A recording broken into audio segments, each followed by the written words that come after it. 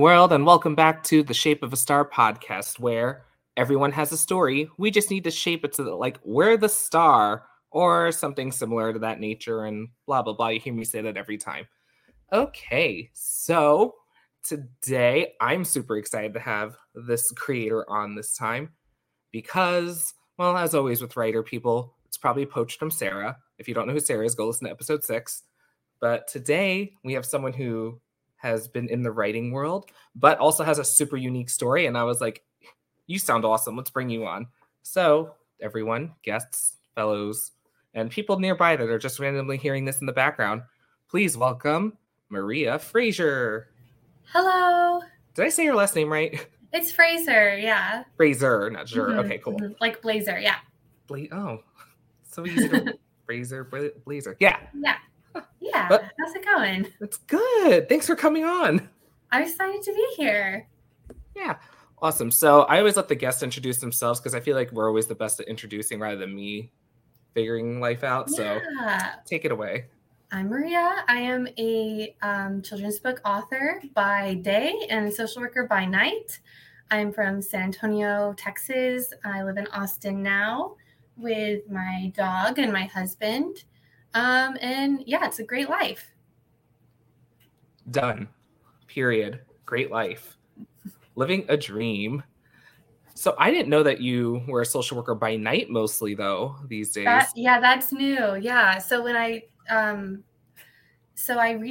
was a school social worker for 5 years, and I recently transitioned to being a full-time author, which it's not really that. I'm also doing PRN social work at hospitals. So taking like night shifts and weekend shifts and stuff like that. So now instead of having a day job, writing is the day job and the social work stuff happens when the writing used to happen. Yeah. So because you've done both now, do you feel like there's more activity for social work at night, or is it pretty even?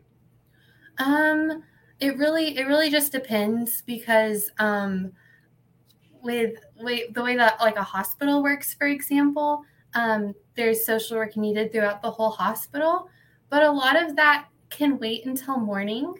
And so overnight you're responding to like certain crises. So it's like the emergency room and that sort of thing. So it really just depends on kind of like what your agency or what your hospital or your school kind of has going on. But of course, different things happen at night, just the way different things happen in the summer versus the winter. Yeah. Yeah. All right. So with that little curiosity thing, let's get back to the scheduled programming. Yeah.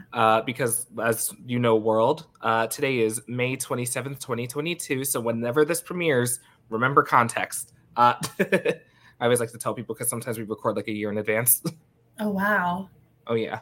But yeah, and everyone also knows the questions are pre-sent because I'm not trying to get you anyone. So back to regular scheduled questioning. So, okay. On the pre-form, your special interest is that you like to keep your plants alive. Yeah. That's exciting, especially because in Texas, it's like, okay, cool. What kind of plants do you have down there? Yeah. Or do you specifically take care of? Yeah. So in Texas, that's a great question because it does get really hot here and things fry. So like, it's not about necessarily, depending on what plant it is, you don't have to keep your plants alive all the time. And that's part of the natural cycle of life and plants is that they don't all live all the time. So basically but our gardening season starts pretty early compared to where you are or other parts of the US. Like we can put our stuff in the earth in March for the garden. And so even like I've had friends who their tomatoes won't die until January. Like they'll just keep it going. I don't do that because it gets like unwieldy and I'm like, okay, once we're done with the tomatoes, we'll take them all out and then we'll say, thank you so much, tomatoes. And that's it. But basically what happens is you get like a growing season from March until the end of June. And then for July and August and the beginning of September, it's just like too hot for stuff to grow.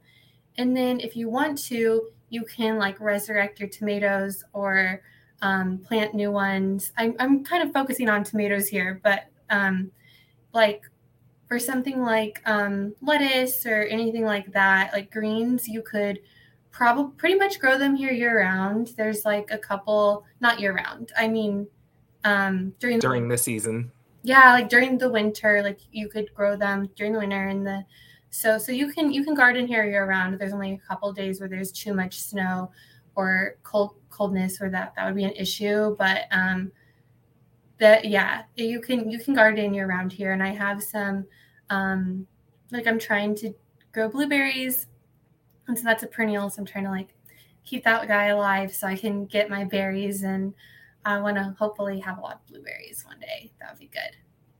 That's cool because whenever I usually ask people this question, not on the podcast, you're actually the first person really in the plants outside. So that's exciting. But most people like do like indoor plants like pothos or pothos. I don't know how they say it actually. Yeah. So no. I have a snake plant inside. Ooh. But yeah, I like the ones I can actually eat. I don't blame you. That's what my dad does. He loves his tomatoes. Yeah. Well, okay. He doesn't love his tomatoes. He loves his tomato plants, and my mom likes to eat them. So. Oh, what a great combination! That's perfect. Mm-hmm. Oh yeah, the tomato salad, amazing. No, that's super cool though that you go for the. Oh, that was the other follow-up. What kind of soil do you have down there? So it's different in different parts of Texas, but I have really alkaline soil in my area in this part of Texas because of like the limestone. So like for the blueberries, like I have that in a pot, for example. Like that's not like that grows in a pot. That I do not put that in the ground. Yeah. And it can get like, I mean, there's definitely places where it's like rocky and stuff because this is like kind of the hill country area up here where I am. Okay. Yeah, because when I moved to Virginia from New York, I learned that soil is different because in Virginia it's clay. And it was very weird to walk outside for the first time. And I was like, ew. Because interesting. Yeah. Yeah, on Long Island, everything's an island. So everything's like squish, squish. So then it was like, oh, sticky. But okay, so you answered this already. Indoors or outdoors. So if people are trying to get into plants, what is your big advice for them? They just need to. So I think that it's I think the people who struggle with it can sometimes be like type A personalities or people who are very like talented at a lot of things, people who are really smart or just gifted, and then a plant dies and they're like, oh, I can't garden.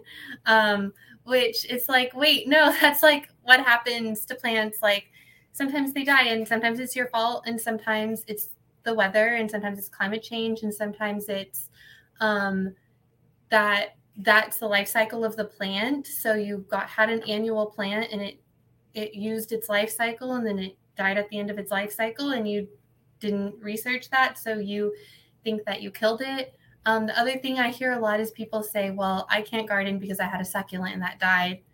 It's like, okay, well, that's, succulent. Like, I think that's definitely like a misnomer that succulents are like the easiest thing because with anything, like different people are going to excel at different things. And so if you, I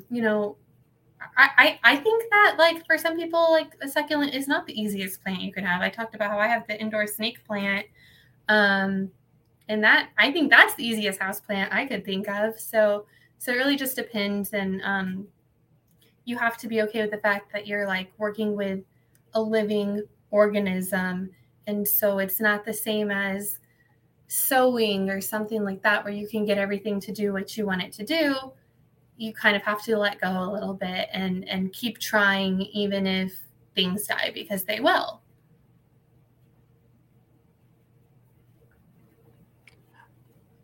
Oh, sorry, I was muted. No, yeah, actually, that's great advice because both of those situations happened to me. I did look up if they were like returners or not. I was just bad at keeping up with the plants because I'm always so busy. And then I was like, you know what, this isn't for me. And then I was like, you know what, I didn't get a succulent, but I got a bamboo plant. I killed 3 of them because I forgot they existed. And I was like, oop, that's on me. But the one I had left is now in the fish tank, so it will never run dry again. Oh, there you go. That's the way to do it. And that's how I have the pothos now, or pothos. If someone knows how to say it, just DM me or comment or send an email. But yeah, so that was my big thing. Couldn't remember to water. Everything got sun, so now in the tank, drink to your heart's content. And that can be something too, like if you know that you're not going to have a lot of time to like baby plants and like, you know, or you might, you know, the growing season coincides with your busy season, or you know that you're not going to be wanting to mess with it every day, like maybe go for perennials where if you're like, okay, I know I want to get really into the plant now, but I don't know in the future if I'm going to be, you know, as attentive. You can do like my blueberry plant, you know, or you could do a tree or something like that, something perennial where, you know, you have to get everything set up and take care of it the first couple of years, but then it sort of is low maintenance and then providing you fruit every year. Not all perennials provide fruit every year. I'm really just thinking about my blueberry right now. No, that's fair. My grandma just made the switch too. She used to buy flowers that only bloomed once a year, but now she's like, I'm sick of digging in this dirt. So she's like, I'm buying perennials. Yeah. Also, she bought fake flowers too, just to mix in. Oh. And now it's like a game. It's like, okay, everyone, look outside. Which one's the fake ones? Which sometimes it is hard to tell. Usually you can tell when it rains. That's how when you know. But otherwise, my grandma did a good job. Last question of this planting section is xenoscaping. Are you aware of what it is? No, tell me about it. Okay, so I'm starting to think my friend like pulled one on me years and years ago, like 10 years ago now. So I had a friend that grew up in Albuquerque, New Mexico, and he was like, we don't have grass here, we xenoscape. And I was like, what is that? He's like, oh, it's when you arrange rocks and succulents and like cacti. Really pretty. And I was like, what? And so I Googled it, and it's really pretty. I guess I have heard it called xeriscaping, and I don't know if that's the same thing. It is. I'm just bad at remembering the name. Oh, okay. Yeah, so in a lot of places, like where, especially in the desert, like that's kind of a conservation movement of like not having people just watering their lawns all the time. And I think like I've heard like local politicians like speak on this before from different places where this was they work to make it part of the culture as part of like their water initiative, which I thought was really interesting. And it makes more sense. And like I have some neighbors who have it, and it's really nice. Like also having rocks in your front yard seems easier to maintain than like, I don't know, like you don't have to mow rocks. Right. And that's always what I thought when I first saw the pictures. I was like, wow, what low maintenance, pretty nice thing is this? The only thing you'd have to worry about is if you like live where tornadoes are and the rocks just fly everywhere. Right.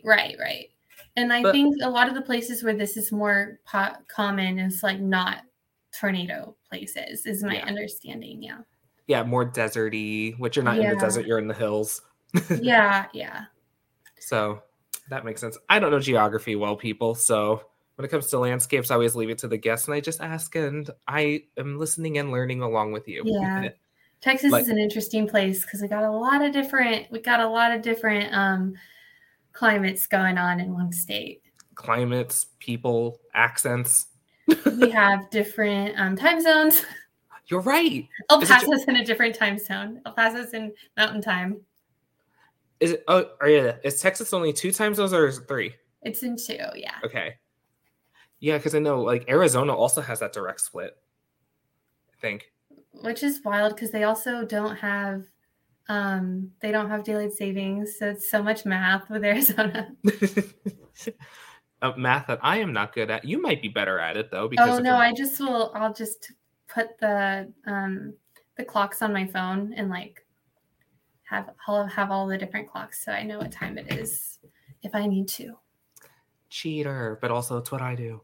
Uh, actually, I used to do that, but now I'm like, you know what? Everywhere I am, it's directly 12 hours. So I'm like, oh, it's just like, okay, and switch it. Oh, okay, But that works. it's not about my world, it's about your world. So you already mentioned you used to be a school social worker. So let's dial it back from there. What inspired you to be a social worker in general? Yeah, I always wanted to be a social worker when I was growing up. Like, I know a lot of authors say, I've wanted to be an author since I was a little kid. I wanted to be a social worker since I was like 7 years old. And I had seen them, I had seen social workers, and I felt like what they did was really cool. And so I always thought, one day I'm going to have a job where like I'm talking to people and I'm not always in my office, but when I am, there's like a big map of the whole world out there. And so, that's actually what ended up being like my job as a school social worker. But yeah, in social work school, I was interested in like different things. I went in thinking I was going to do like child protective services, and then quickly realized that I wasn't. I got interested in, there's a book called The Spirit Catches You and You Fall Down, a nonfiction book that we read in one of my classes, and it got me interested in hospital social work and like kind of being an advocate for others and thinking about like cultural, like different cultures. And then when it came to time for my practicums in undergrad, I did a practicum at a education-based nonprofit, culturally specific for Latinas. And then when I was in grad school and my practicum wasn't, they were trying to find a practicum for me. And so I mentioned what I had done, and she's like, I don't want to pigeonhole you, but one of our alum is a Latina who has this culturally specific agency for domestic violence. And so I ended up doing that. And so that's sort of a lot of just like the different experiences I had are what led me to the different roles. And so that was a great experience. And then after that, I started working at the National Domestic Violence Hotline, kind of an obvious change. But then when I came, what was my intro into schools was community schools. So not communities in schools, but like the actual model of community schooling. So I worked for a nonprofit that provided support for parents, teachers, students. That I worked on at that school. I worked on starting a food pantry there, and I had a contract with the electrical company that we were able to help people pay their bills. And so I would get coats in the winter for all the kids and box fans in the summer for all the parents, and kind of figuring out ways to support the school and support the community. We would do festivals and prom dresses and all those things. And then I moved into the school district and was working like 50% with students, and those were all students who had basic needs of their own. So they were either, parents themselves, or they were unaccompanied, homeless, as they were the person taking care of the basic needs in their home. I also had like a resource closet there. So I also saw all the kids who needed socks. So it was a nice mixture. Always having someone banging on my door saying, "Miss, I need socks." And then I also was working with the parents as well. And so it's a lot of, as you can imagine, and I'm sure you also have experienced yourself, of going through a pandemic and a winter storm, and all of that entails, as the one school social worker who's in charge of basic needs. That was what I did. Yeah, I did a lot of that during my practicum in grad school too. Because my counselor supervisor had everything on lock, but she's like, but who could use your help? This lady over here. She actually wasn't a social worker, but that was the position she had, was doing all this stuff. And we were boxing lunches for over the weekends, and I don't know, just other things people really look over. Mm-hmm. And that's my one thing about, if you're going to go into social work, if you're thinking about social work for basic needs, One thing that is unanticipated is the amount of like arm strength and correct lifting that you're going to want to have going in. Like, because things that people need are heavy, like water bottles. Yes, they are so are heavy. And you're gonna have like food is heavy, like, and you're gonna be running around the school with your little cart with all your stuff. And so you can also learn how to think smart, not hard, and like, get some whoever's currently skipping class and wandering in the halls, get them to be your volunteer and help you with moving stuff around. But yeah, there's different ways you can do it. But yeah, that was my job for a while until this past February. And then I transitioned into being a full-time author. And then I started taking up PRN hospital jobs. Nice. So you've had a very logical journey. Yeah. Which is always exciting. But I don't know. I'm always in awe of how social workers end up where they're going, because another thing I feel like people don't understand about social work is that there's a million different ways you could go. Yeah. And honestly, it is a relief. Like, it is a relief knowing that I have that. And when you take a job and you're thinking like, okay, I'm going to just do this until I retire. But then like with the sort of things that we're faced with, you can't feel like a failure just because you have to shift gears. And the nice thing about being a social worker is that there's a lot that's open to you, and that you can, that if you do need to shift gears, I have colleagues who work in, they're doing like a lot of legislation and that sort of thing. So then they take on, they come to that, they like to take shifts at the hospital so that they can also still be interacting with people. And so there's just a lot of different ways that you can do it.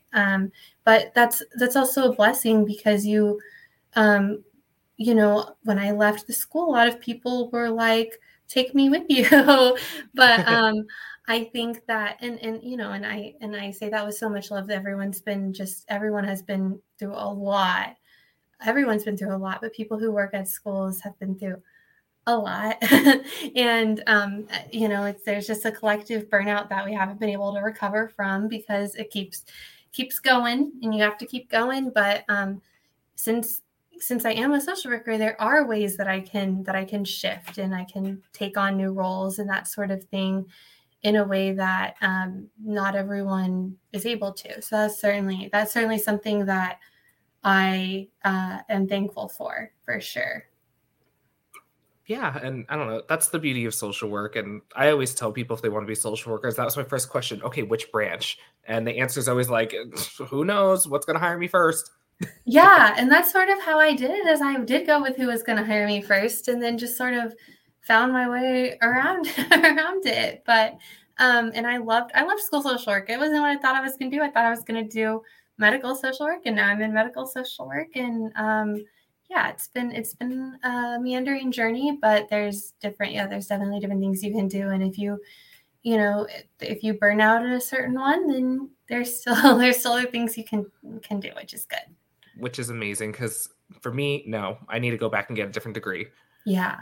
But for social work, if I was ever going to go into it, I knew I was going to go into adoption stuff, because I find like the whole adoption process fascinating. I'm also adopted, which is very public on here.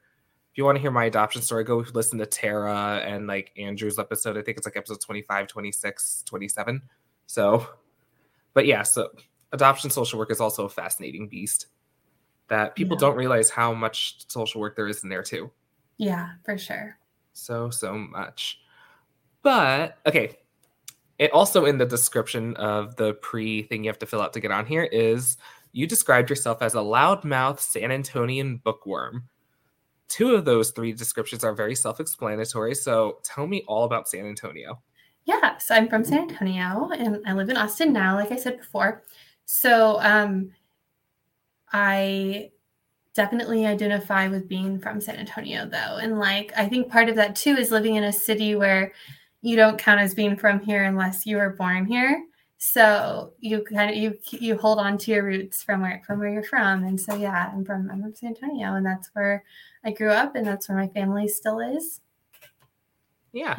Yeah. How many times have you been to the Alamo? I actually, so I'm not sure. It's definitely under 10. But we did have the opportunity. My extended family had the opportunity to go into like the back side of the Alamo. My grandpa actually, he used to say he had a hand in the Alamo. Ooh. So his brother was an amazing artist and was commissioned to make a painting for the Alamo. And so he did a painting of the Mexican soldiers holding up a torch and coming in. And so my grandpa was a hand model, and he got to hold, I think, like a paper towel roll or something. And so he had a hand in the Alamo. So a lot of my uncle's paintings were, or my great uncle's paintings were still in the collections at the Alamo. So our family, they opened up like the collections room to our family and gave us a tour. And his last living sibling got to go and kind of see all her brother's work that was there. And it was really, really cool to see that. But yeah, if you are like visiting San Antonio as a tourist, don't worry about the Alamo. Like, you can walk around the grounds, like go to the other, but if like you're interested in a lot of the like the Catholicism and the missions, like go to the other missions. Those are probably more of what people have in mind when they're thinking of like what they want to see when they go to the Alamo. So just hop on a little bike or something and do the little. They expanded the river walk so you can like take the trails of the river walk to all the different missions, and get some tea at Mad Hatter's tea house and just have a nice time. But yeah, I wouldn't worry too much about going to the Alamo. Just like go to the front, take your pictures, look at if it's Christmas time, look at the tree out front there. But that is just like such a good story about the Alamo or a good memory about the Alamo that we had a really good experience being able to do that. No, that is super cool. He literally has a hand in the Alamo. Yeah, my grandpa has a hand in the Alamo. I thought you were gonna his say legacy lives on. I thought you were gonna say like he helped repair a brick in there, so he like had a hand. No, his literal hand is like painted there. Yeah, he just they needed a nice brown hand holding a paper towel, and he had it. So he made it in. Wow. If only modeling was that easy today. It's all about who you know. That is true, actually. Yeah. So, food wise, what should people look out for food wise when they're in San Antonio? Breakfast tacos. Yeah, breakfast tacos for sure. My favorite is bean and cheese, and my characters tend to gravitate towards bean and cheese breakfast tacos in my books. It's definitely like the vanilla of taco flavors is how I think of it, but I like that one.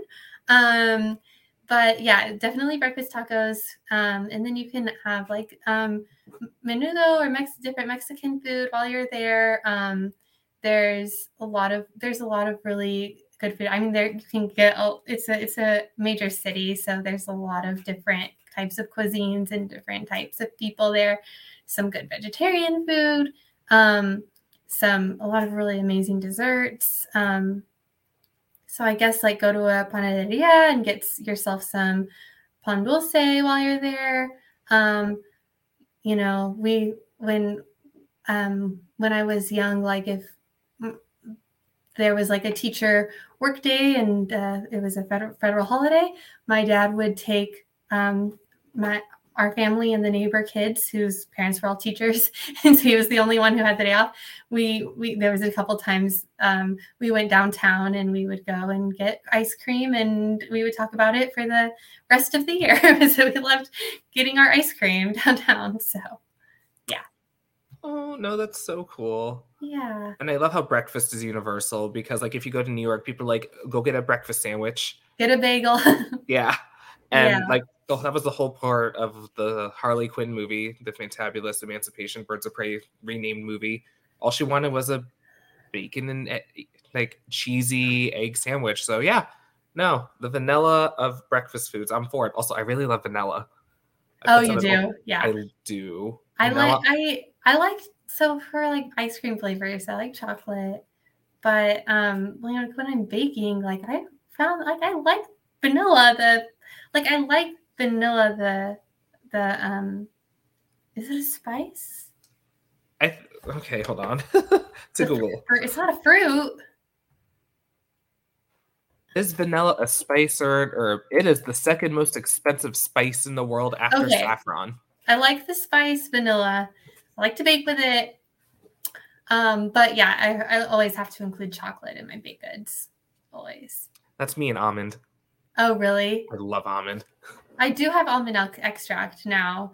But I think on like there was a like a Netflix baking show, and like the the judge was always like, you're adding too much almond extract. You're adding too much almond extract. So last time I made something with it, I just couldn't help but think of him. But I thought the almond extract tasted good. So My recommendations, put it in pancakes.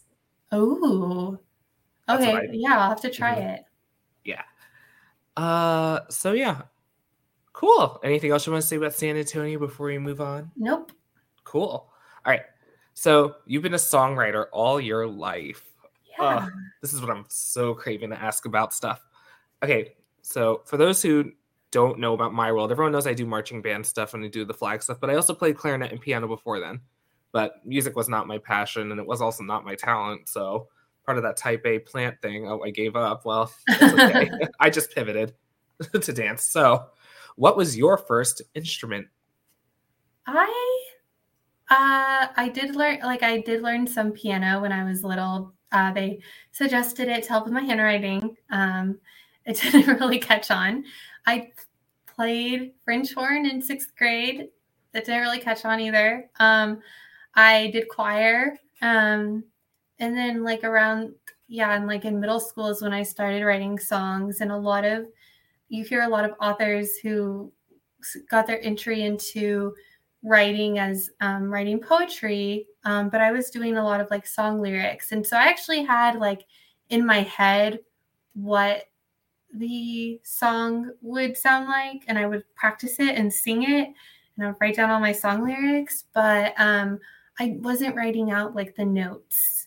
I wasn't writing out the music like that. I was just writing out the lyrics, which is exactly how writing the songs for Margarita in the Spotlight worked out as well. So that process has stayed the same since I was a kid. Yeah. And you found good collaborators to work with.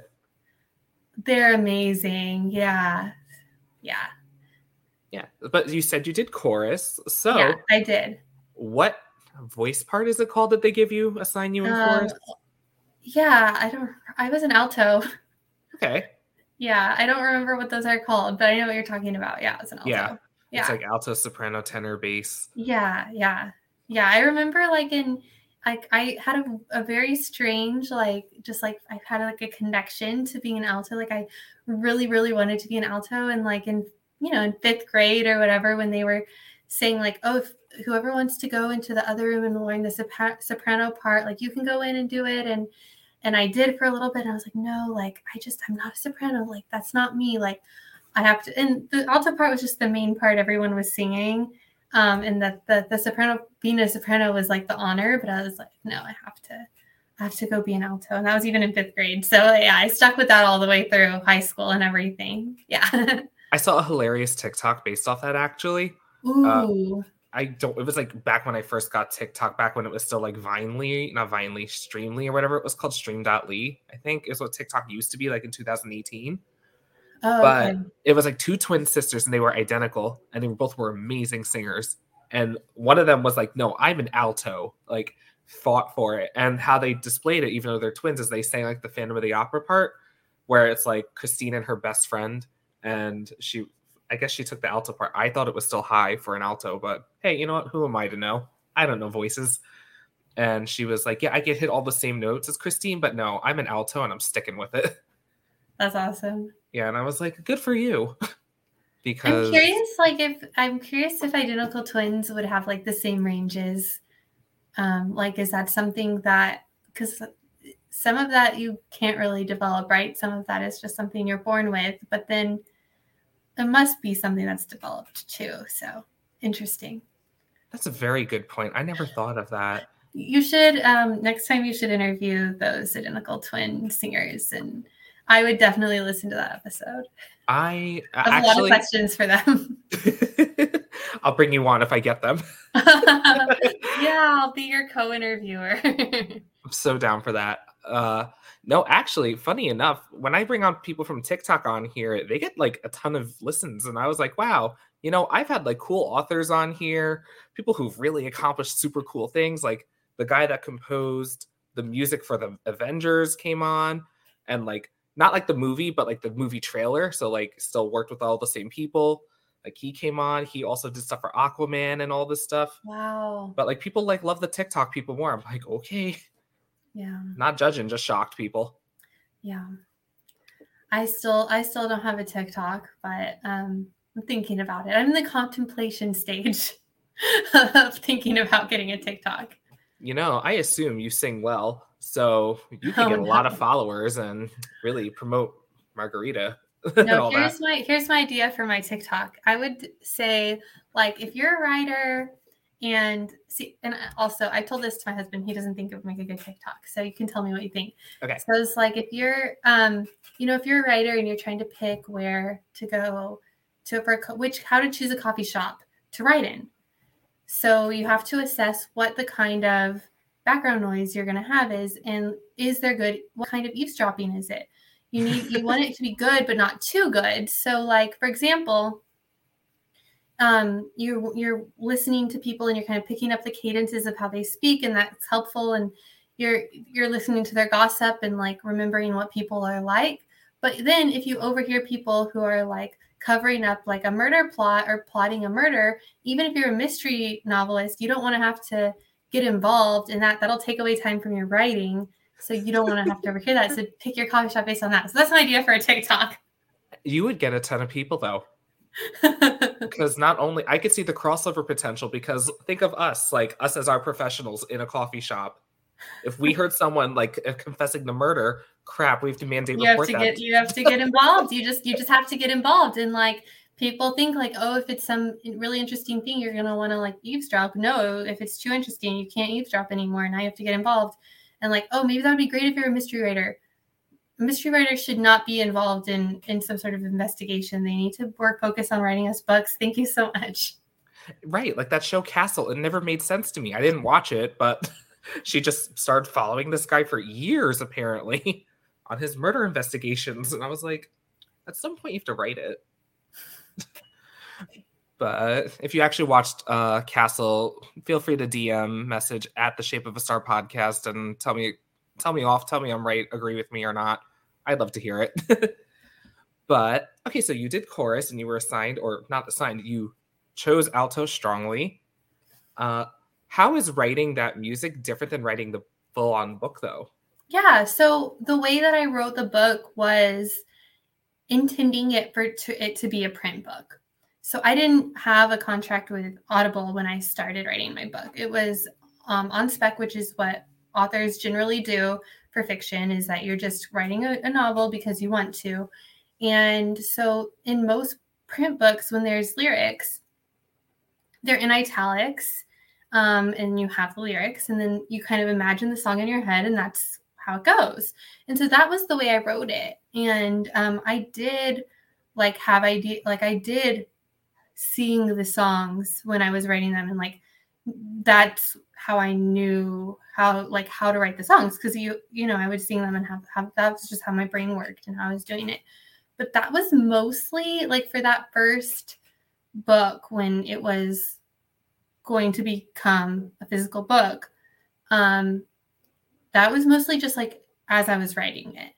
And I would just come up with the song and then write the song, and then that was the way it is. Now, once I sold the book to Audible and we talked about, okay, so we can actually do some cool stuff with the songs and like make them full length. So I was able to go back and add more songs. So that would be something where anytime I was thinking of something, I would just put it in the notes app of my phone and be kind of coming up with songs that way and figuring and I had places in the book where I knew I needed to add songs, and so I did. And that was just really, really awesome how that came together. Yeah. And I did record voice recordings of all the songs that I wrote for Audible and sent them all over to them of just me singing what I thought the songs would sound like. Yeah. Is your voice the voice that's in the actual like audio when you No, play? it's not. So you made demos. Yeah, I made demos. That's awesome. Yeah. Because actually, when I first heard your episode on Queries, Qualms, and Quirks, which I'll plug that commercial later, everyone, you'll know what it is. But when I first heard, I was like, wow, this person over here, she just wrote a musical. You were the first person to tell me that too, and I think that's such a lovely way to interpret it, because that is what happened. I wrote a musical, and I just didn't see it that way until you brought it up. But yeah. Yeah, because I have no talent in composing music, and I think I could barely get through lyrics, but I can understand like the concept and like the emotion I'd want somewhere. So I'm like, this avenue might be the only viable pathway I ever have to writing a musical. So inspiration. Yeah. You are. It is really cool the things that they can do with audiobooks now, and like just instead of just having it be like a read aloud, which is still a great use of an audiobook, like being like, well, what can an audiobook do that a print book can't do? What is something we can do special with this? And I love that my book was able to be part of that, and like just something really unique and different. Yeah. What is your favorite genre of music to write or songs? Yeah, so the music in Margarita and the Spotlight is all country, and that is kind of what I gravitate towards in terms of like writing music as well. Oh, look at you. I would say mini Taylor Swift, but I don't know how people would take that or you would take that, but because she's so far in the pop now that I forget she was country originally. But, yeah, in some ways the lead character was not the lead character, but her older sister, the lead singer of the songs, was inspired in some ways by Taylor Swift, and kind of that just a young person becoming super successful in country music. Oh, that's so exciting still. Yeah. Okay, so very storytelling country, but a lot of country is very storytelling and lyric space, which is why as a lyricist I think I gravitate towards country, because it is very much like about hearing each word and knowing like what the story is of the song. And there's other genres, of course, that are like that as well, but it's particularly like that. No, I totally get what you're saying, because I've told people this before. Country music has a way of telling a story with so few words, because there's only so many words you could shove into like a typical song structure, like, like 32 count verse, 32 count chorus, 64 count bridge, back. Like only so many words you could like logically bring in. Country is not the fastest tempo of place or tempo of music. So it's like you have to really pick your words precisely. And that's the beauty of country too, I think, is that you really do get to create such a vivid world with, just so few words that you can, because you got to go with the melody. And I know you could tweak the melody, but I feel like it's easier to tweak the words some days. So, no, big props to you. Thank you. You as a person, though, what is your favorite era of music to listen to?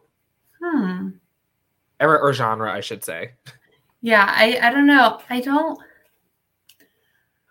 listen to as much music, I think, as people would expect. I have started writing playlists, but that's sort of new-ish, like in the past couple of years. But because like when I was younger, or like not that young, but just like when I would drive, I would listen to the country radio, and then when the commercial would come on, I would just turn off the radio and then just start singing to myself whatever song I made up in the moment. And so I'm not always, and now I listen to a lot of podcasts when I'm driving.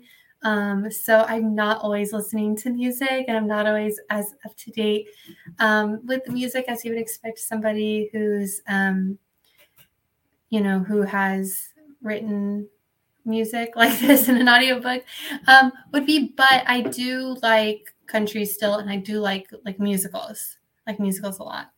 I love musicals. Okay, let's pivot to there for a second. Because like going back to what we were talking about like the storytelling part of music, I think I love a musical. Oh, have you ever seen Crazy Ex-Girlfriend? I've seen one season, yeah. Okay, yeah, because that's like my go-to for anyone in our field, anyone who likes a musical. I'm like, go watch the whole series because it really is just a complete journey of somewhat mostly accurate mental health stuff. Like they consulted and just highly recommend. So since you're in the musicals and I am too, I was just listening to Annie music on the way home from the fish store that I was telling you about. What's your favorite musical? I was just talking to one of my friends about how much I love Mamma Mia, and that was actually how I got introduced to ABBA music was through Mamma Mia. Like I heard that first.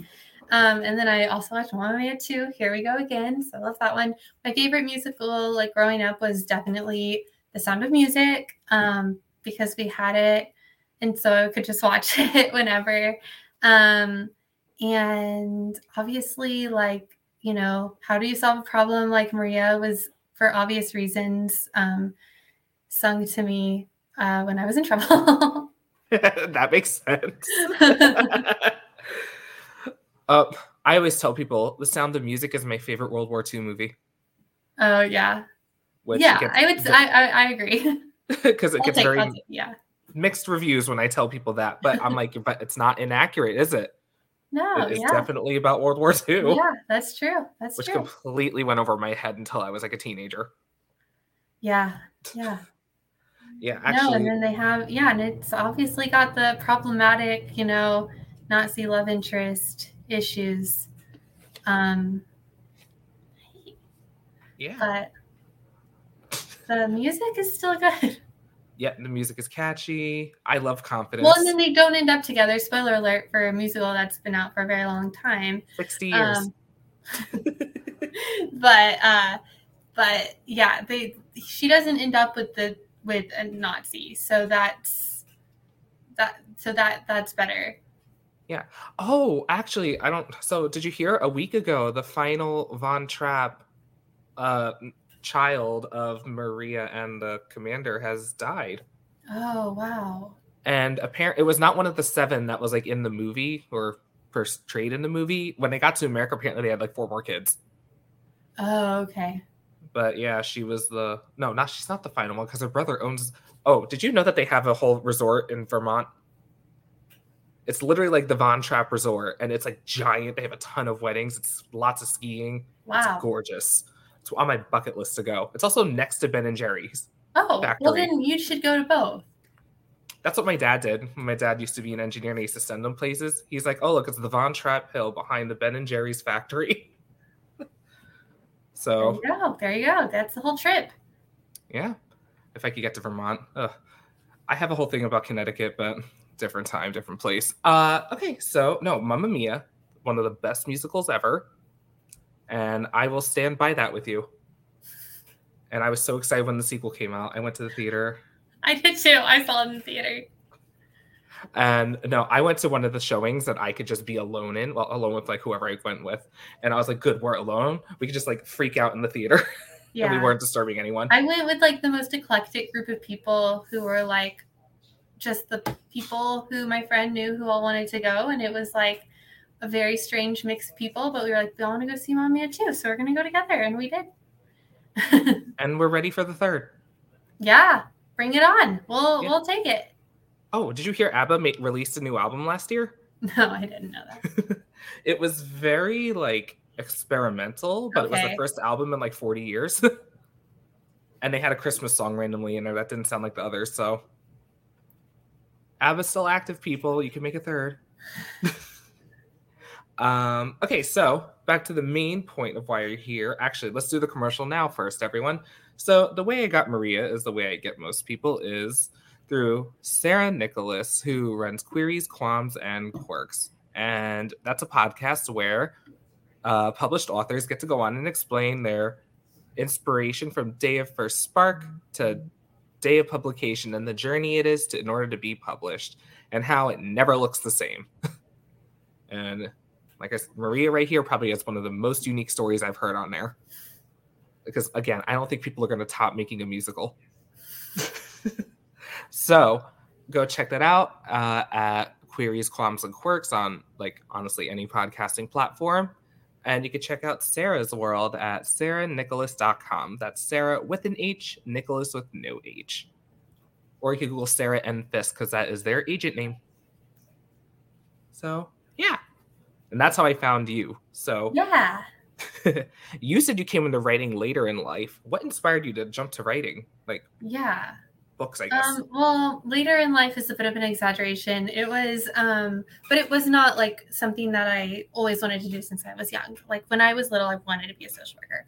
And then I graduated from social work school in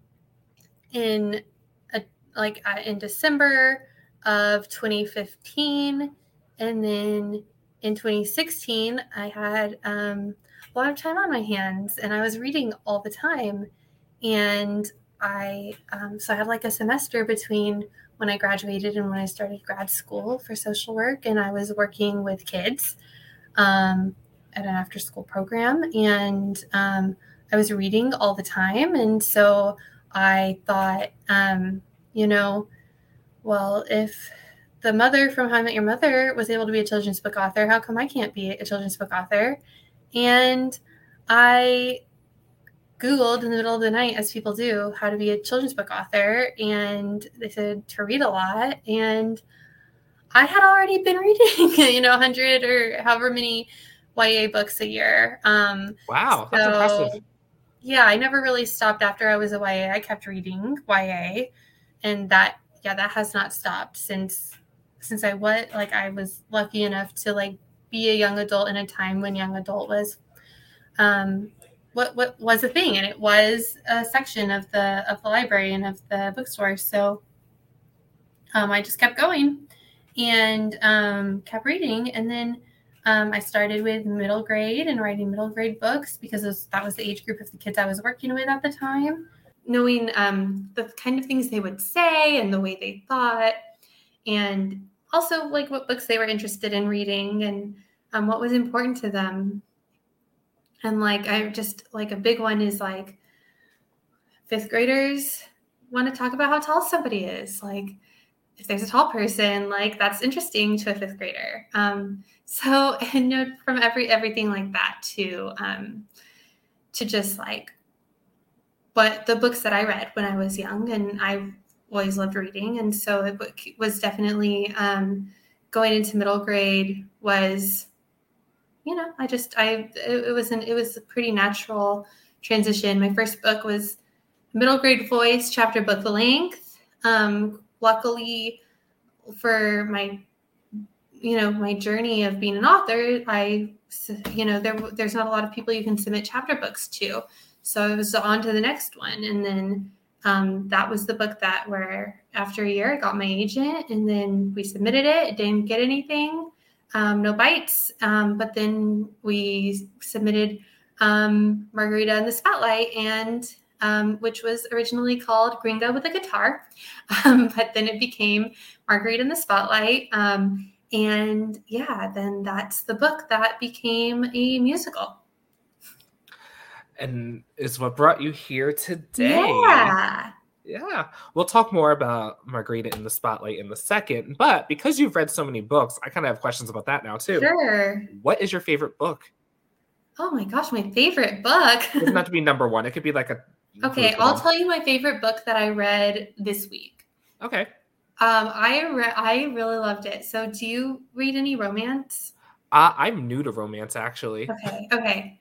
So you might actually, so this is an author that when you read contemporary romance, like she's one of the big names in there right now, Penny Reed.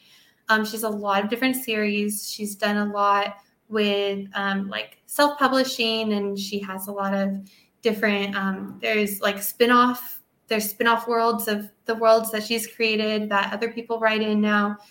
She has a lot going on, but she had a new book come out called 10 Trends to Seduce Your Best Friend. And you said that some of your audience like to watch the TikTokers, and that's what they want to hear. And so I think people who are on TikTok would really like it because it's actually about like one of the storytelling devices is like TikTok trends. But it's just so well written, and I really love the couple. And it's about, people who were in the same friend group for a long time, but not actually friends and not actually getting along. And then they decide to do a series of TikTok challenges together for plot reasons. And it all makes sense in the book, but I really, really loved it. I loved that book. And that was my favorite book from this week. Oh, and then there's another book I need to see, Arsenic. We were talking about mystery books, about if you overhear people in the coffee shop. So I'm getting into, I don't read a lot of mystery just because that's why I like romance, I like a happy ending. But what's nice about mysteries is that they do have that cadence of a romance where there's a predictability to the plot. I mean, the point of a mystery is it's not predictable, but there are structures that it follows, and there are like rules that it follows, which I like as a reader because I just want to get into all the like fun and interesting things about how people interact. Like, I don't want to be disturbed necessarily every time I read a book. So no, I feel that. I definitely feel that. No, that's Arsenic and Adobo by Mia P. Manansala, and that one is very good. And I am on hold for the second book in that series, so I'm looking forward to it. Yeah, I got tricked into reading a romance book recently, and I didn't realize it was a romance genre because what's his name? Christopher Rice, like son of Anne Rice. So Anne Rice wrote all like Interview with a Vampire, like all those things. So he like kind of hopped into the genre, and she like let him write some spin-offs in the same world. So I was like, okay, what is this? Sapphire Cove? Let's see what this is. Started reading it. Oh, this has nothing to do with the supernatural. It's about some rich boy who inherits a hotel and is in love with the security guard. Ooh. And I was like, oh, whoops. But it was still good and fun to read. And I was like, wow, I got tricked into romance. Look at me. Yeah. Well, I think if you're saying like what you like about books is just like having a good time and being with the characters, like romance is such a good genre for that, because you're not having to worry too much about, like, they're going to get together in the end, so you're not having to be like all concerned about that. You can just kind of enjoy the book and have a good time. Meanwhile, another good book I just read was Iron Widow.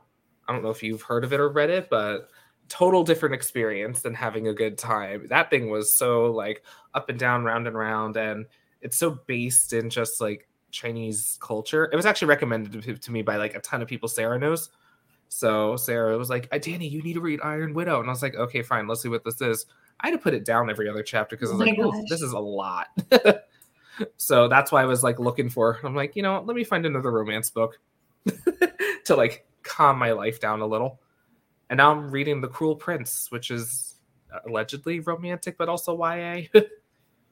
Awesome. I don't know if it's going to end up there, honestly, because it's about someone being in love with a fairy, I think. So fairies can go anywhere. But yeah, so now we're here for the good stuff. Let's officially tell all the things about Margarita in the Spotlight. Yeah, so Margarita in the Spotlight is a middle grade audiobook. Middle grade, for those who don't know, is about ages 8 to 12. So if you remember when you were in school and you went from chapter books to the novel length, chunkier books, that's middle grade before you get to young adult. And so Margarita is a 12-year-old girl who is the backup singer in her stepsister's country band. And she's perfectly fine being in the background and playing her banjo.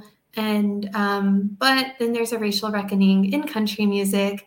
And Margarita, who is a part Mexican, part white little girl who's been raised in a very white world by white people, is now in the spotlight of this racial reckoning in country music. And so she's kind of having to come to terms with her identity in the middle of in the middle of everybody and trying to figure out what her identity is and who she is and what she wants while she's in the spotlight.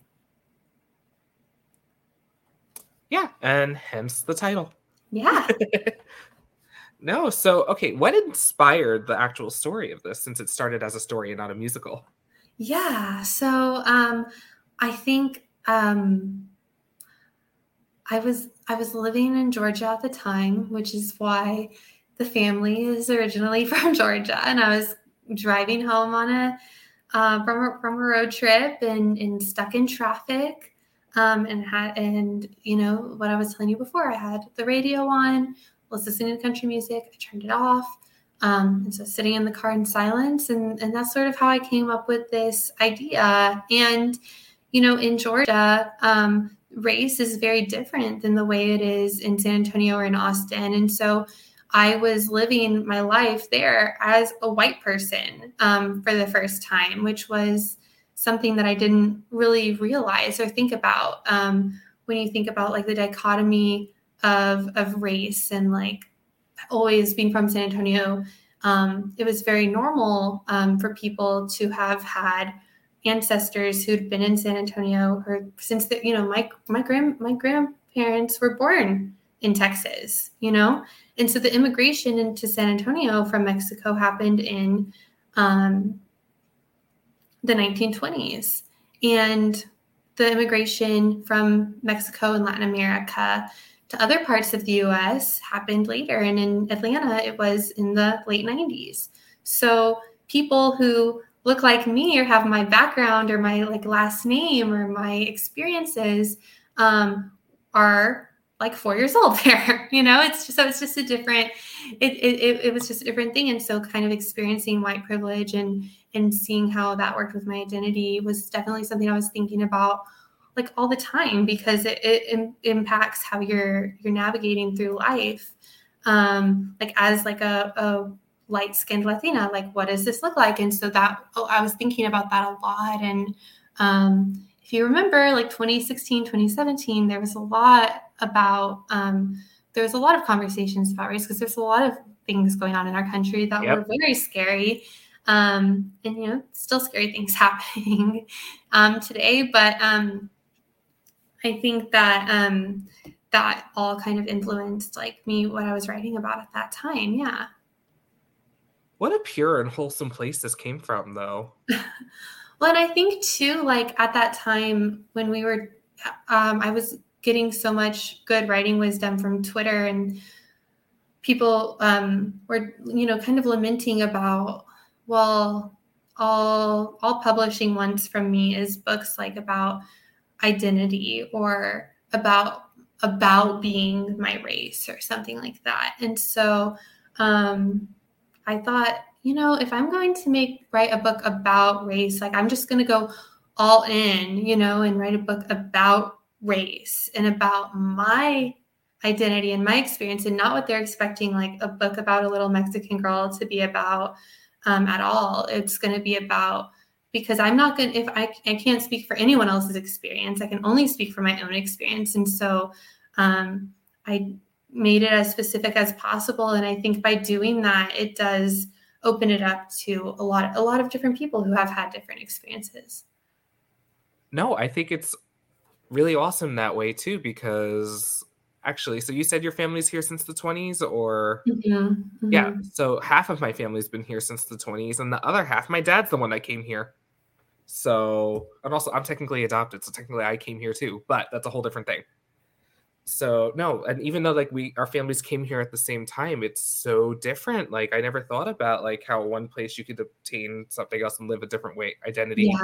Yeah, and I didn't either until well, first like moving to college in Austin and hearing people say like, oh, their last name is such and such, why don't they speak Spanish? And that was never, and growing up, that was never a, you know, we all grew up in the United States, and then of course like with the systemic racism in the American Southwest, like people not teaching their kids Spanish, or people being punished for speaking Spanish or teaching their kids Spanish. Like there's a lot of people who didn't speak Spanish. And my last name is Frazer. So I did, I came from a different, like that was more normal in San Antonio, and then going to Austin and like realizing, oh, that's not normal. And then going to Atlanta and then being like, oh, I am right now benefiting from white privilege and I can like see it. Like, it's not colorism. It's like, I am presenting as white and I am navigating through the world as white for the first time. So that was interesting. Yeah. No, I get it in so many very similar but different directional ways. Yeah. Because my dad didn't want to teach me Chinese because he thought it would make me like otherism and like different. But like everyone on earth expected me to know Chinese, so I had that angle too, and just all the different things. But yeah. I actually learned Spanish. I became proficient or bilingual as an adult, I'll say. Like I did learn some, and we did speak some Spanish when I was a kid, but like my proficiency and actual bilingualism happened as an adult, for work and like being thrown into work and being like, okay, well, I guess I need to speak Spanish now if I'm going to do my job correctly. So I did.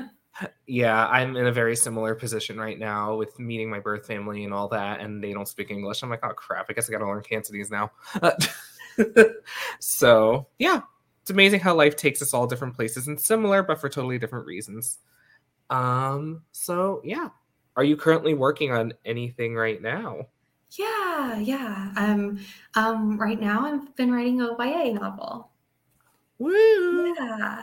So writing middle grade YA, all sorts of things. Are you gonna keep going up the age group into adult ever? Never say never. I read a ton of adult romance, so that could potentially happen one day. The way I write, it's very short. And so I would need to be able to prove to myself that I could write enough words to make an adult novel. But like my young adult first drafts are smaller than some people's middle grades. So I really have to beef them up. So, yeah, I don't know if I write long enough to write an adult book, but maybe someday. Yeah. So, and as Sarah would ask, are you an underwriter or an overwriter? And you say underwriter. Yeah. And I am too. Like, I wrote an adult fantasy for Pitch Wars. I don't know. Do you know what Pitch Wars is? Yeah. I was a mentor. That's why I met Sarah, actually. Oh, duh. Everyone knows Sarah through Pitch Wars. But yeah, so when I was pitching through Pitch Wars, my adult fantasy completed manuscript was 79,500 words. And I was like, minimum's 80,000. And I was like, I can't stretch it out. Someone read it to me and tell me where a subplot could go or something. Imagine. I have never had a finished draft get to 70 that far, like that big. So good for you. It took 10 years. So amazing. Wow, that's amazing. Well, yeah, just it was more like you write it, take a year or two off, go back to it. Like, I haven't touched that manuscript since 2020, and I'm about to restart, and I'm like, all right, here we go. Oh, you can't see it because it's a podcast. I just made the sign of the cross. Anyways. Yeah. So, all right, that brings us to the end of the main question portion. Woo! You ready for the rapid fire? I'm ready. Bring it on. It's never rapid, so don't feel pressure. Okay. What are your chosen coping skills? I don't know. We'll skip that one. Skip? Isn't this your career too? I like baking. Oh, okay. Yeah, I guess that makes sense. I was like, yeah, wow, not planting, not reading. Oh yeah, reading, planting. Yeah. I do. Those are my coping skills. I was like, you're a very wholesome person. We just went through a ton. Yeah, no, I use all the things we talked about earlier. No, yeah, that's actually half the fun of these questions. People can't see it, but I tell them all the time, like, everyone makes the same shocked face when they ask these questions. So just fun psych things to think about and notice. All right, next up is Team Edward or Jacob? Jacob! Wow, a Jacob person. I'm not Jacob, but it's exciting to meet Jacob people because you are only like a third of the population of Twilight, I feel. Oh my gosh. But, go you. Oh, which direction should you cut a sandwich?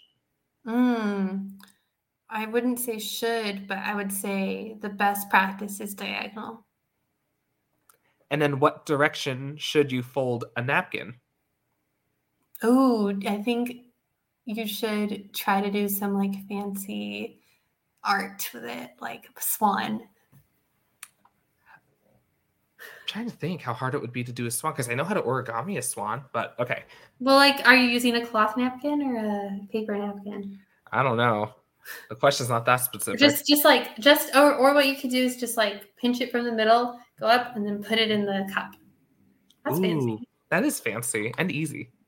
Okay. That's, you can call it origami, but it's just basically what you do with tissue paper when you're wrapping a present. Oh my God, that's how people do it.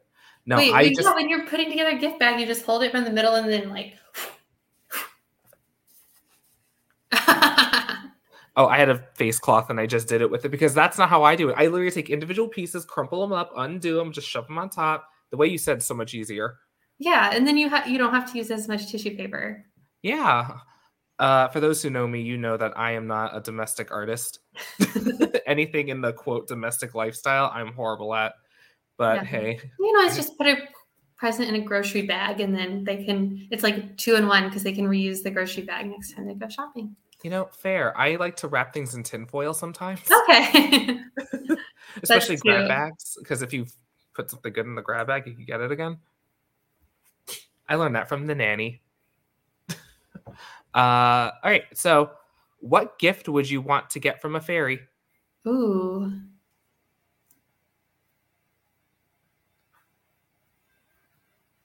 Like I'm thinking about Ella Enchanted and like how every gift had like a misfire in the other direction. So I don't know. I would definitely like want to have a long conversation with the fairy about like making sure this is going to work out in order to pick the right one. It would take some time, some deliberation to like pick the right gift. All right. Like, I want to know, like, what's it going to cost the fairy? Like, are they going to be okay? Like, depending on which gift I pick, like, it would be a conversation. Would you be on the run for the rest of your life because the fairy took the gift from someone else and gave it to you? That's such a good question. Yeah, I'll bring that up. Left or right Twix? Left or right Twix? Oh, because the Twix, they break from the middle. Yeah, I'll have both sides. It's because the commercial asks which team you're on, so I was like, all right, let me find out if people actually pay attention. Does anyone have an affiliation with a team of Twix? A lot of people do. Oh my gosh. I was surprised. Oh my gosh. I'll go with left. Mm-hmm. Awesome. For no reason other than I just decided right now. Are you a lefty? I'm not. I'm not either, but I wish I was. Yeah, same. Lefties have the ability to adapt so well, and I think it's their force too. But right.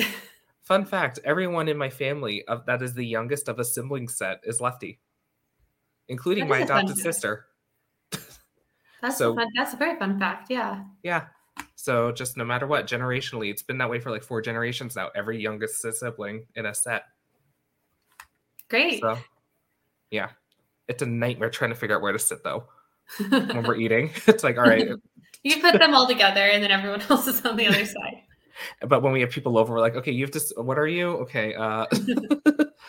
We're very considerate, I would say, because we have to think of that. What's a trend that went too far? Ooh.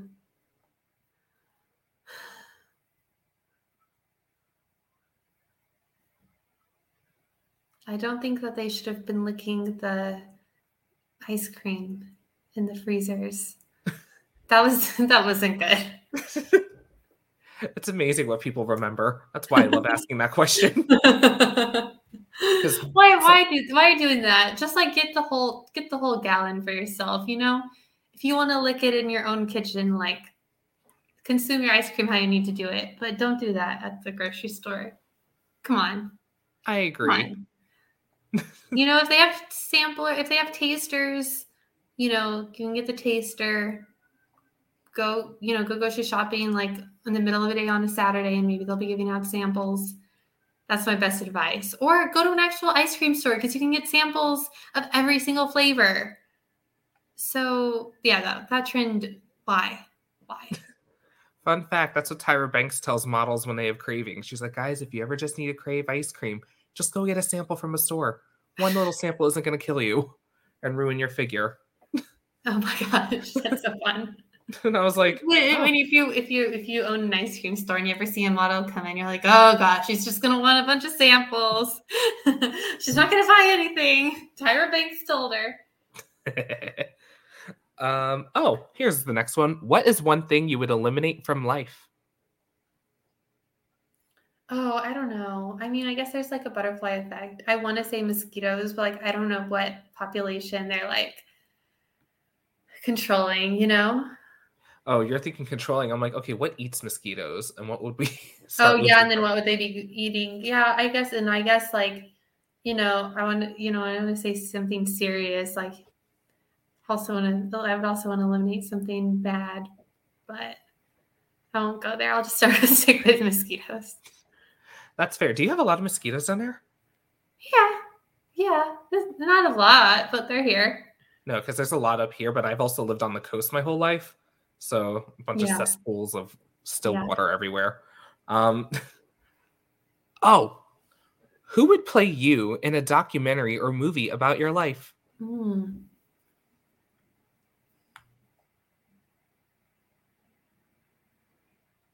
I would assume it was like someone younger than me, because if they're gonna be playing, like, that's what I've thought about this before, because I feel like it's probably some unknown who I've never seen before, because most of, like, when you get asked this and all the actors are older than you, it's like they probably are going to be playing me.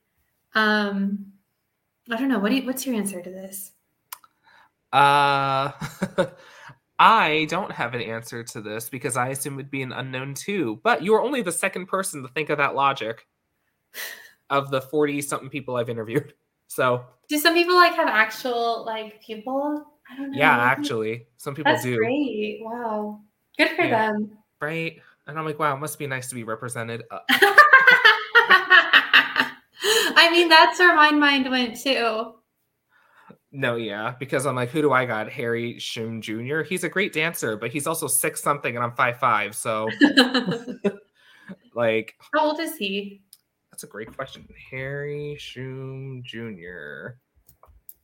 age is 40. Oh my god, he's 40? Oh, okay. Well, he's way out of my age range then to play me. And then I was like, okay, maybe I have to find some K-pop star, but like they're Korean, not Chinese, even though half of them are from China. So it's like, you know what? I'll just host auditions from then. And I also decided too that when I do host auditions, if this ever comes around, I'm not going to call it an acting audition. I'm going to call it a dance audition. Ooh. Just so I could see the talent that could come in. I'm like, okay, let's see if we can work with this. That's awesome.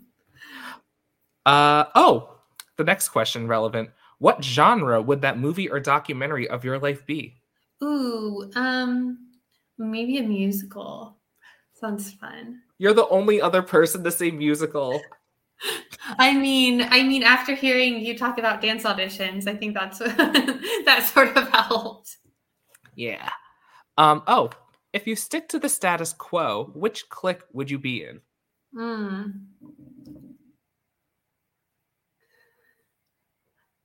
I was just singing the song from High School Musical. No big deal. We know. We all do. Every time we hear this question. Every time someone's singing it, I was just doing it in my head, though. Kind of. I was also mouthing words. I'll hang out with the basketball players. I'll hang out with Troy Bolton. It'll be fun. Fun fact, I came up with this question while watching High School Musical. Surprise, surprise, everyone. Ooh, wasn't a far jump. But what clique should you actually have been in high school?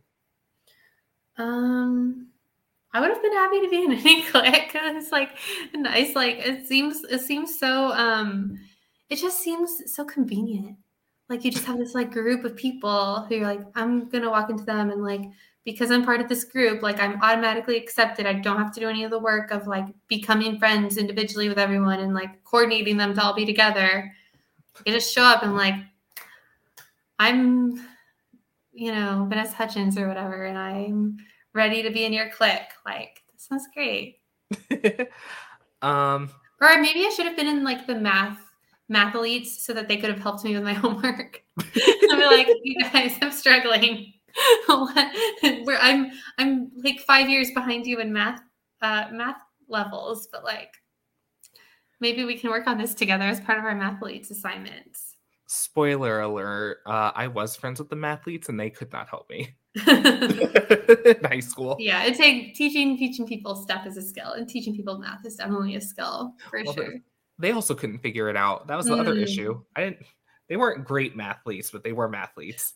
That's so cute. I love that. I love a bad mathlete. Good for them. Oh, and then episode 4, everyone, Tyler Halata. So everyone knows he was my ex. He is my ex now, but we were together in high school and we're still tight today. But he's a huge computer programmer in Boston now. Still cannot do algebra to save his life. I don't know if that's going to ruin jobs for you in the future. So I'm sure he's gotten better since we were dating in high school. But no, I used to do that to him all the time. He's like, I don't know. They forced me to skip algebra 1 because I was accelerated. All of the practical math classes that I've taken have been a lot more useful in my life than the algebras and the pre-cal and all of that. That stuff I don't really use. Oh, but the practical stuff I use. Did you have to take statistics for your social worker stuff? Mm-hmm. Yeah, I did. I think statistics is so much easier. And I don't know why. Actually, I just explained a lot of people do. Like a lot of people who go into like our fields or helping people professions, I feel like prefer statistics because maybe they're thinking more like logically and like the story of statistics. Like you can explain it. It's not a whole new language. Oh, like Mean Girl says, math is the language of everywhere, whatever. I botched that, whatever. Okay, last rapid question, okay, I think you'll have a field day with this. If your life was a jukebox musical, what would the opening song be? Oh my gosh. I have to get this one right.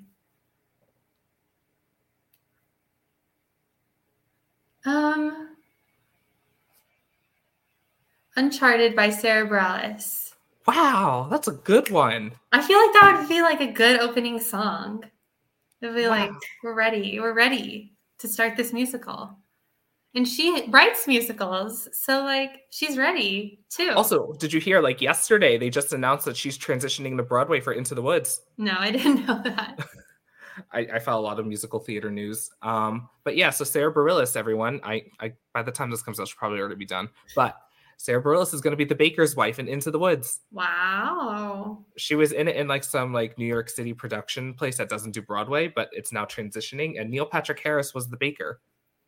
But he is not transitioning with it, but she is. Okay. But yeah, she was great in Waitress. I don't know what musicals have you seen? Yeah, I want to see Waitress one day. I would love to see Waitress. I've seen The Book of Mormon. I've seen Wicked.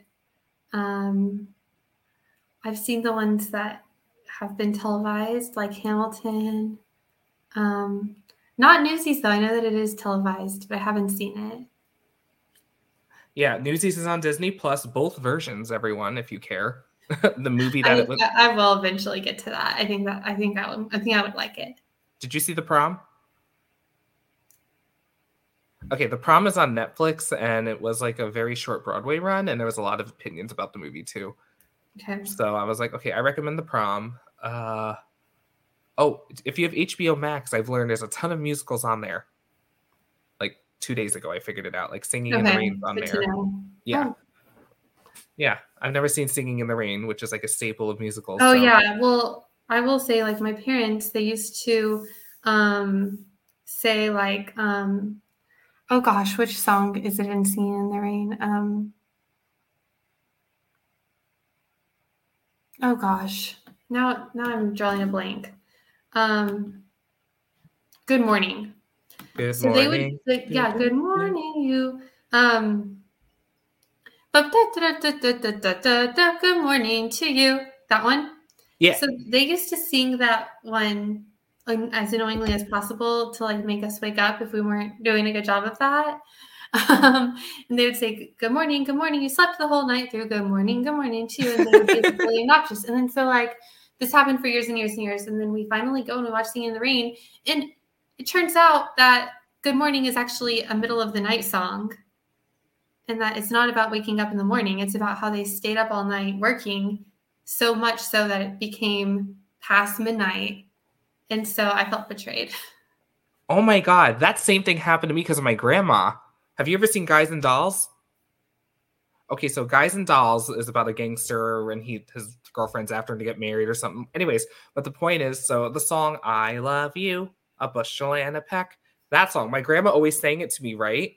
And I'm watching Guys and Dolls. Actually, my high school put it on, and I'm like, okay, cool. Like, I'll go support my theater friends, whatever. And all of a sudden, it's a striptease. And I was like, this is what she's saying to me? That's too funny. So, on that other note of connectionness and not feeling represented and all that, is there anything else you want to say to the world? Hi world, take care of yourselves, be nice to everyone, be nice to yourself, then don't forget to like stay hydrated. And a lot of times if you're not doing well, maybe just like clean your glasses and see if that'll help. Sometimes it does, and if it doesn't, then go seek help. That was such a social worker answer.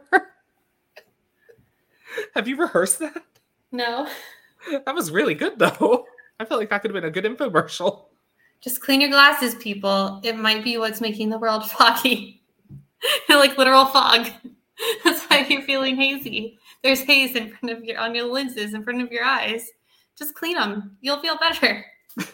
And fun fact, people, this is the day after I got LASIK surgery, so. Oh, so this is not relevant to you anymore. But it still feels like it too. Oh yeah, you have to wear protective goggles, and I wore them for 4 hours when I woke up because I thought it was my glasses, and I forgot I don't need them anymore. It's actually the goggles. Oh my gosh. But yeah, so where can people find you if they want to find you? Maria Frazer _ on everything. And everything. And mariafrazer.com on the internet. The internet, the good trusty internet. Yeah. All right. So Maria, thank you so much for coming. Thank you. It was so nice to talk to you. It was so nice to talk to you too after our constant DMing back and forth, trying to schedule. But all right, everyone else out there. So catch you next orbit satellites. And yeah, do all the things Maria said because she said it better than I did. Bye.